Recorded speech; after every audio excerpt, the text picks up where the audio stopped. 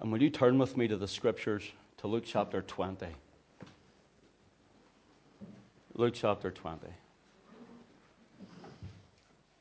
Beginning to read at verse 9. Will not keep you long. A wee bit longer, but not long. Luke chapter 20, verse 9. Then began he to speak to the people this parable. A certain man planted a vineyard and led it forth to husbandmen, and went into a far country for a long time. Don't think it was Thailand, Tommy, now. We're talking about this time. Went into a far country for a long time. And at that season he sent a servant to the husbandmen that they should give him of the fruit of the vineyard. But the husbandmen beat him and sent him away empty. And again he sent another servant, and they beat him also, and entreated him shamefully. And he sent him away empty. And again he sent a third, and they wounded him also and cast him out. Then said the Lord of the vineyard, What shall I do? I will send my beloved son. It may be they will reverence him when they see him. But when the husbandmen saw him, they reasoned among themselves, saying, This is the heir, come, let us kill him, that the inheritance may be ours. So they cast him out of the vineyard and killed him. What therefore shall the Lord of the vineyard do unto them? He shall come and destroy these husbandmen, and shall give the vineyard to others. And when they heard it, they said, God forbid. And he beheld them and said, What is this then that is written? The stone which the builders rejected, the same has become the head of the corner. Whosoever shall fall upon that stone shall be broken. But on whomsoever it shall fall, it will grind him to powder. And the chief priests and the scribes, the same hour, sought to lay hands on him. And they feared the people, for they perceived that he had spoken this parable against them. Notice that. Against them. Father, will you take your word for the next few moments? And Father, will you complement even the testimony of saving grace with the cry of new birth from someone else in this place tonight? And we ask, Lord, that your sovereign grace would reach many hearts, even to encourage and instruct your people. But one or more who knows not Christ, we pray that they would come to a saving knowledge of him. We ask it in Jesus' name. Amen. You see, the Lord Jesus is saying to the Pharisees, they were the Jewish leaders of his day, and he's speaking this parable against them. Now, the Word of God tells us that. And as he's speaking it against them, earlier in the chapter, he had asked them about John the Baptist and now John the Baptist was from the wilderness preaching. And at this point, we read in Isaiah 40, he has prophesied of. So these Pharisees are afraid. Is this the forerunner of Yahweh? Or is this the forerunner of Jehovah? Is this the one that he said should come before his son or before his Messiah? So they're afraid to judge and give their opinion. So Jesus shows them, and he brings it right back to the Old Testament. He talks about ancient Israel in the wilderness coming into Canaan land. And so Israel are the vineyard of the Lord. And in 1 Kings chapter 11, 1 Kings chapter 12, you can read of the separation of the kingdom of Israel and Judah. In the north, you have the house of Israel. In the south, you have the house of Judah. And from Judah is where we get the name Jew from. And so he's saying there were people sent, prophets had been sent to the Lord's vineyard, the house of Israel. And notice the Lord's vineyard, when they went, you'll read of prophets like Elijah and Elisha. You'll read like of Hosea and Amos. You'll read of prophets like these men who went and were rejected time after time after time. And the Lord was sending them saying, Look, there's a Savior. There's deliverance. He's your God. Turn unto Him. And the people point blankly refused. And they stoned some, and they killed some, and they cast some out, and they rejected them all. And they stayed in their sin, and God allowed the Assyrian army in 721 BC to carry them away captive. Later comes to the house of Judah. And there were other men that were prophets went to the house of Judah. Think especially of Isaiah. He prophesied of the Lord coming. Isaiah 53 speaks of the Lord. He was wounded for our transgressions, bruised for our iniquities. And the chastisement of our peace was upon Him. With His stripes you are healed. And so here the prophet is prophesying of Messiah coming 720 or so years before He comes. So Jesus is saying to them, look back. Look what you've done to the prophets. You see how much God loves you, He says. Do you see how much God has sent prophets? How many He has sent? See how long He has dealt with you? Do you see His long suffering toward you? Do you see how He has allowed you to go so far, and yet He has loved you so much? And He's even saying it now and gives this parable. And look at what He says. He says in Luke 20, He says, verse 10, at the season He sent the servant to the husbandmen, that they should give him fruit of the vineyard, but the husbandmen beat him and sent him away. And again, He sent another servant, and they beat him also and treated him shamefully, and sent him away empty. And again He sent a third, and they wounded him also and cast him out. Christ is talking about the prophets. Hebrews chapter 1 and verse 1 says, God, who at sundry times and divers manners, listen, spake in time past unto the fathers, ancient Israel, spake in time past unto the fathers by the prophets, listen, hath in these last days spoken unto us by His Son. And Jesus is saying, I am the Son of God, and I am the one speaking to you. God, very God. He's the one came, and He's given this parable to them, and He says, will now you reject me also? Will you turn me away? Notice what it says in Luke 20. And that's where I run down to verse 13. Then said the Lord of the vineyard, what shall I do? I will send my beloved Son. Notice, I will send my beloved Son. It may be they will reverence Him when they see Him. It may be they will reverence Him when they see Him. The words here for beloved Son, I touched on it earlier in this campaign that we did, the mission nights. But it's the word beloved is agapetus. And it's where we get the word agape, or agape as some people pronounce it, agape love. It's agapetus, and the word for son is huios, meaning the fully matured son.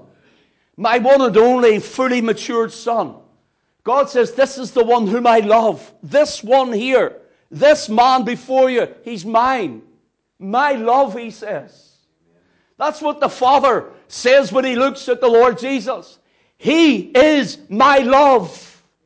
He is my Son. He's my love towards you, but He's the one who calls the love out of my heart. The word here for agapetus, or agape, it gives the idea of a love which is awakened by a sense of value in an object which causes one to prize it. Now let me give you an idea.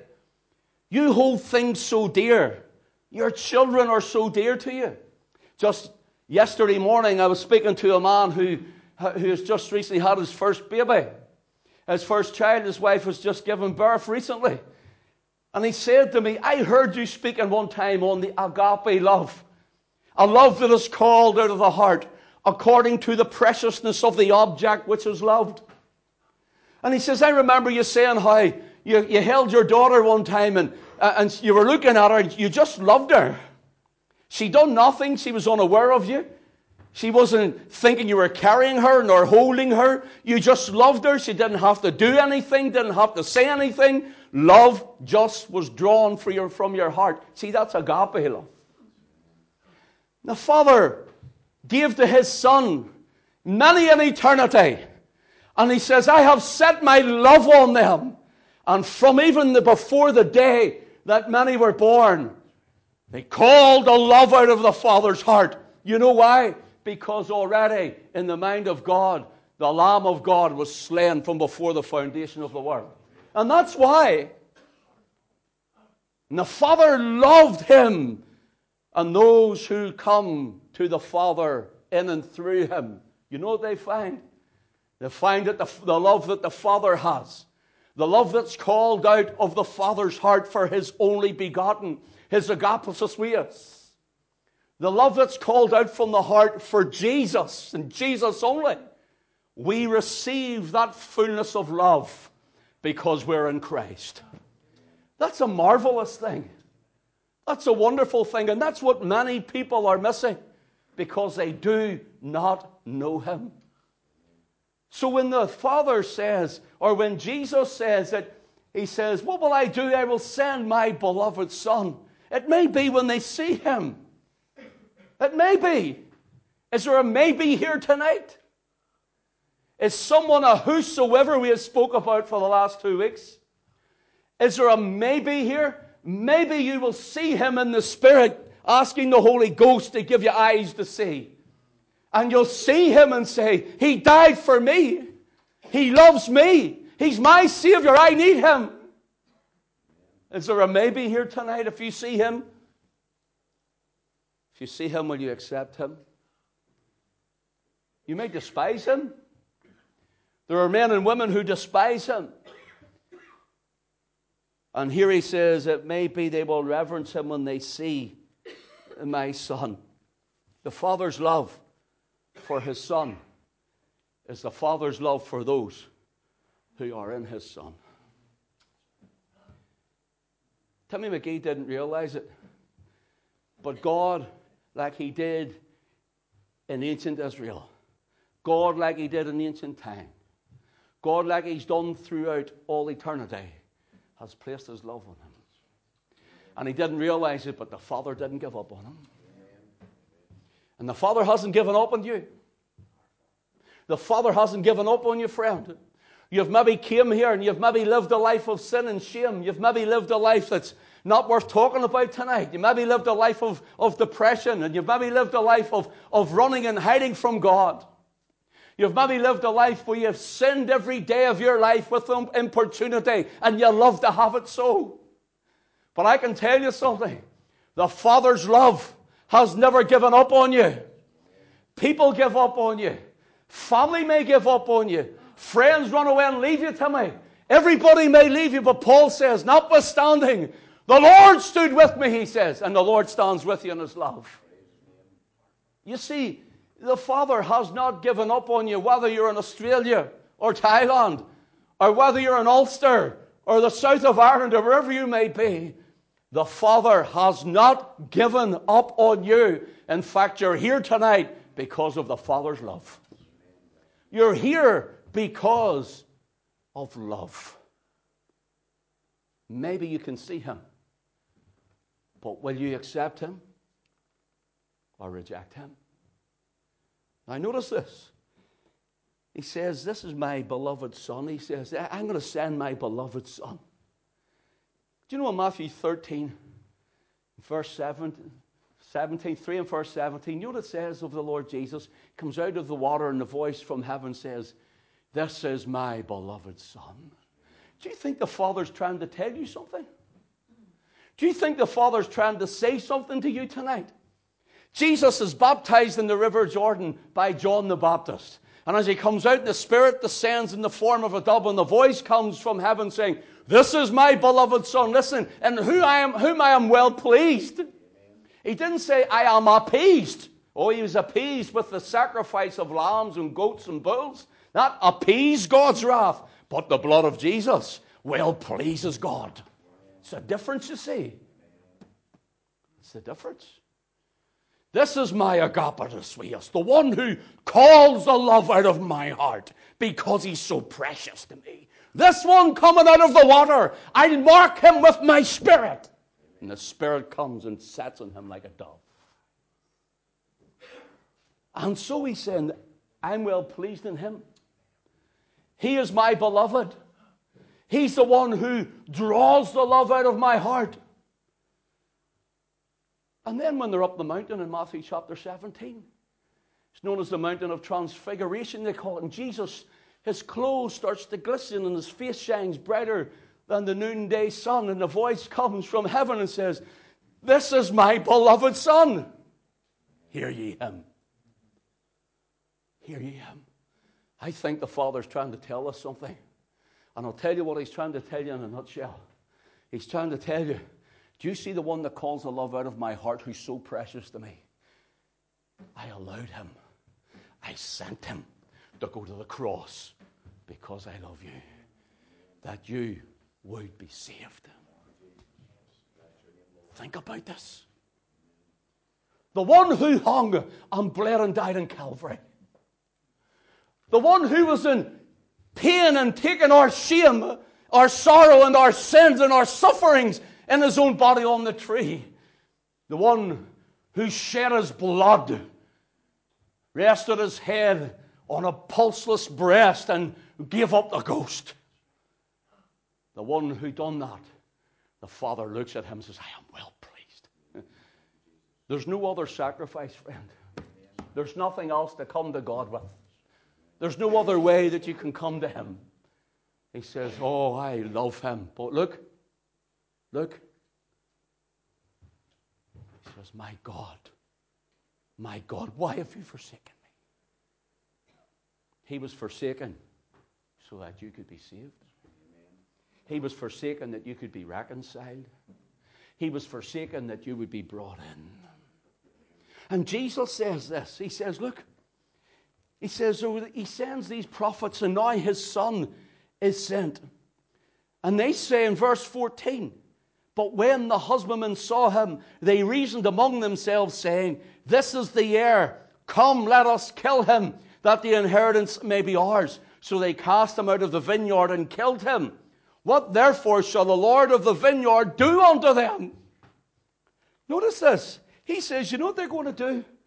They're going to take the beloved Son out of the vineyard. Listen, what they did, they took him outside the city walls. Hebrews 13 tells us that. And they crucified him outside the gate or without the gate.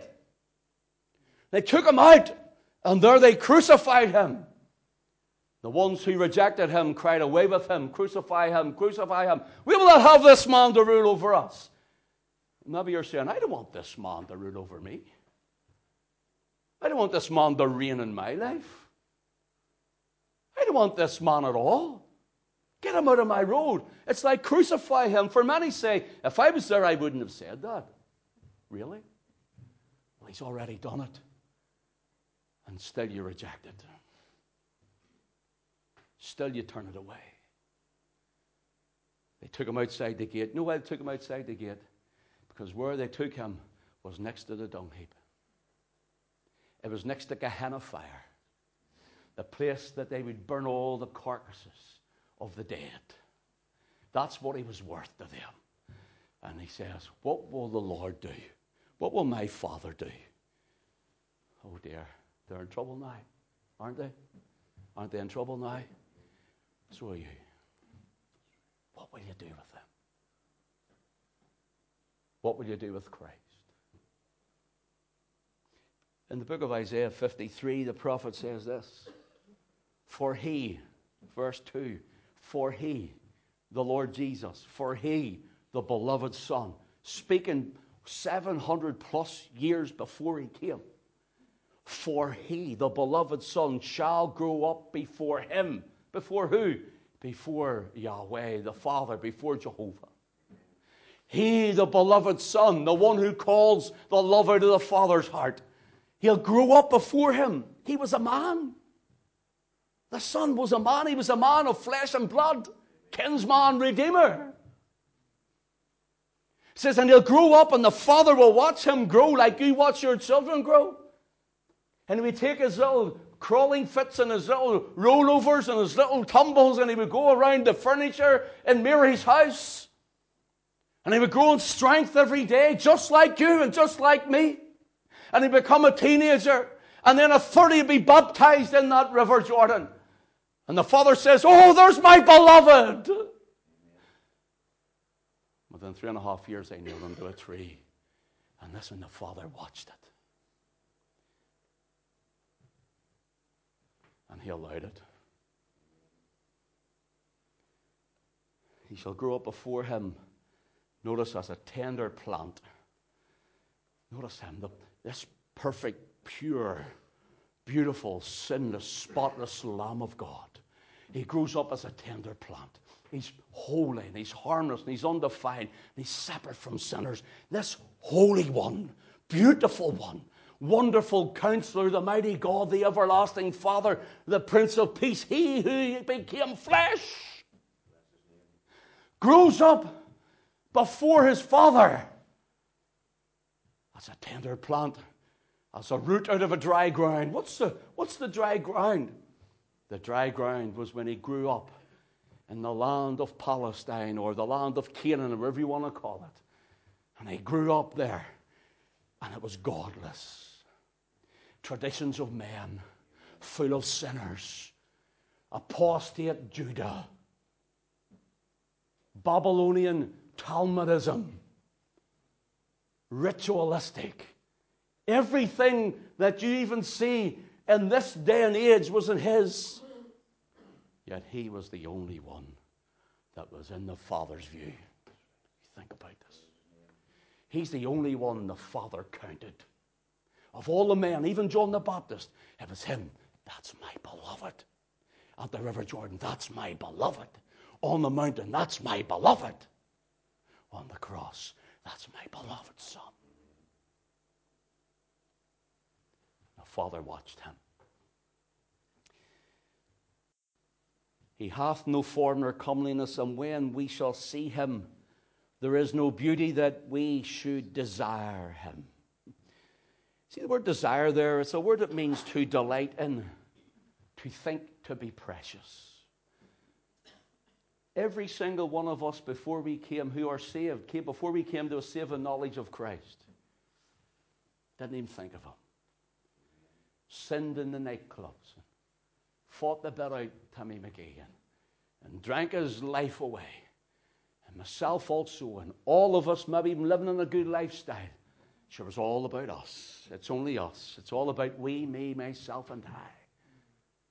But one day, love found us. Love found us where we were. The Father says, look at him. That's my Son. My friend, look at him. Look at him. That's the Father's Son. That's the Son of God, the Holy One. Now, since the Father loves him so much, how do you expect if you die without him? If you die outside of the love that's called out of the Father in him, how do you expect to stand before God? Think about this. I'm going to tell him I was a good person. What about my son? You know, the Father's not going, when you get up before God, he's not going to stand and say, okay, now tell me, how many cigarettes did you smoke? How many tins of beer did you drink a day, Timmy McGee?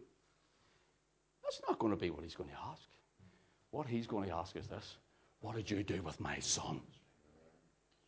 That's what he's going to ask. What did you do with my beloved? I trusted in him. I trust in him.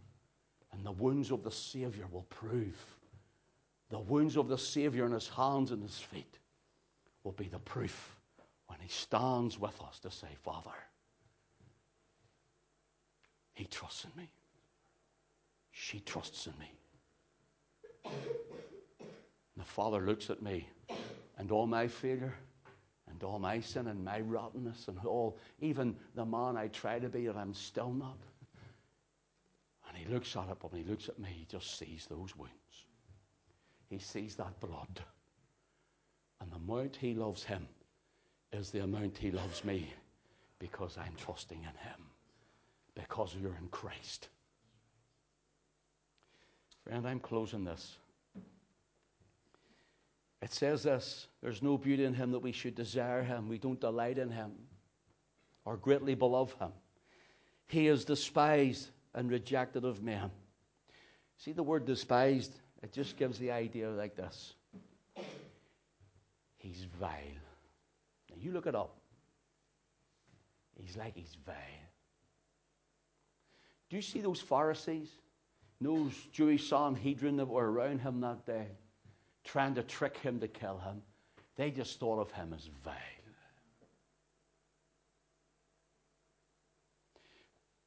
And there's men and women today who are no different. And they see him as vile. That vile Jesus. Now you can see him as vile. And you can look at him and despise him like that. But when I look at him, when I see him as the desire of all nations. I see him as the beautiful one. I see him whom I desire, he whom my soul loveth. I see him as precious and wonderful. I see him as the most beautiful person that ever walked this earth. The beloved Son of God.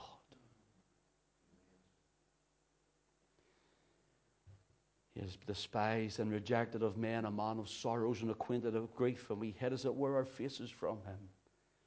He was despised, and we esteemed him not. Will you despise him tonight?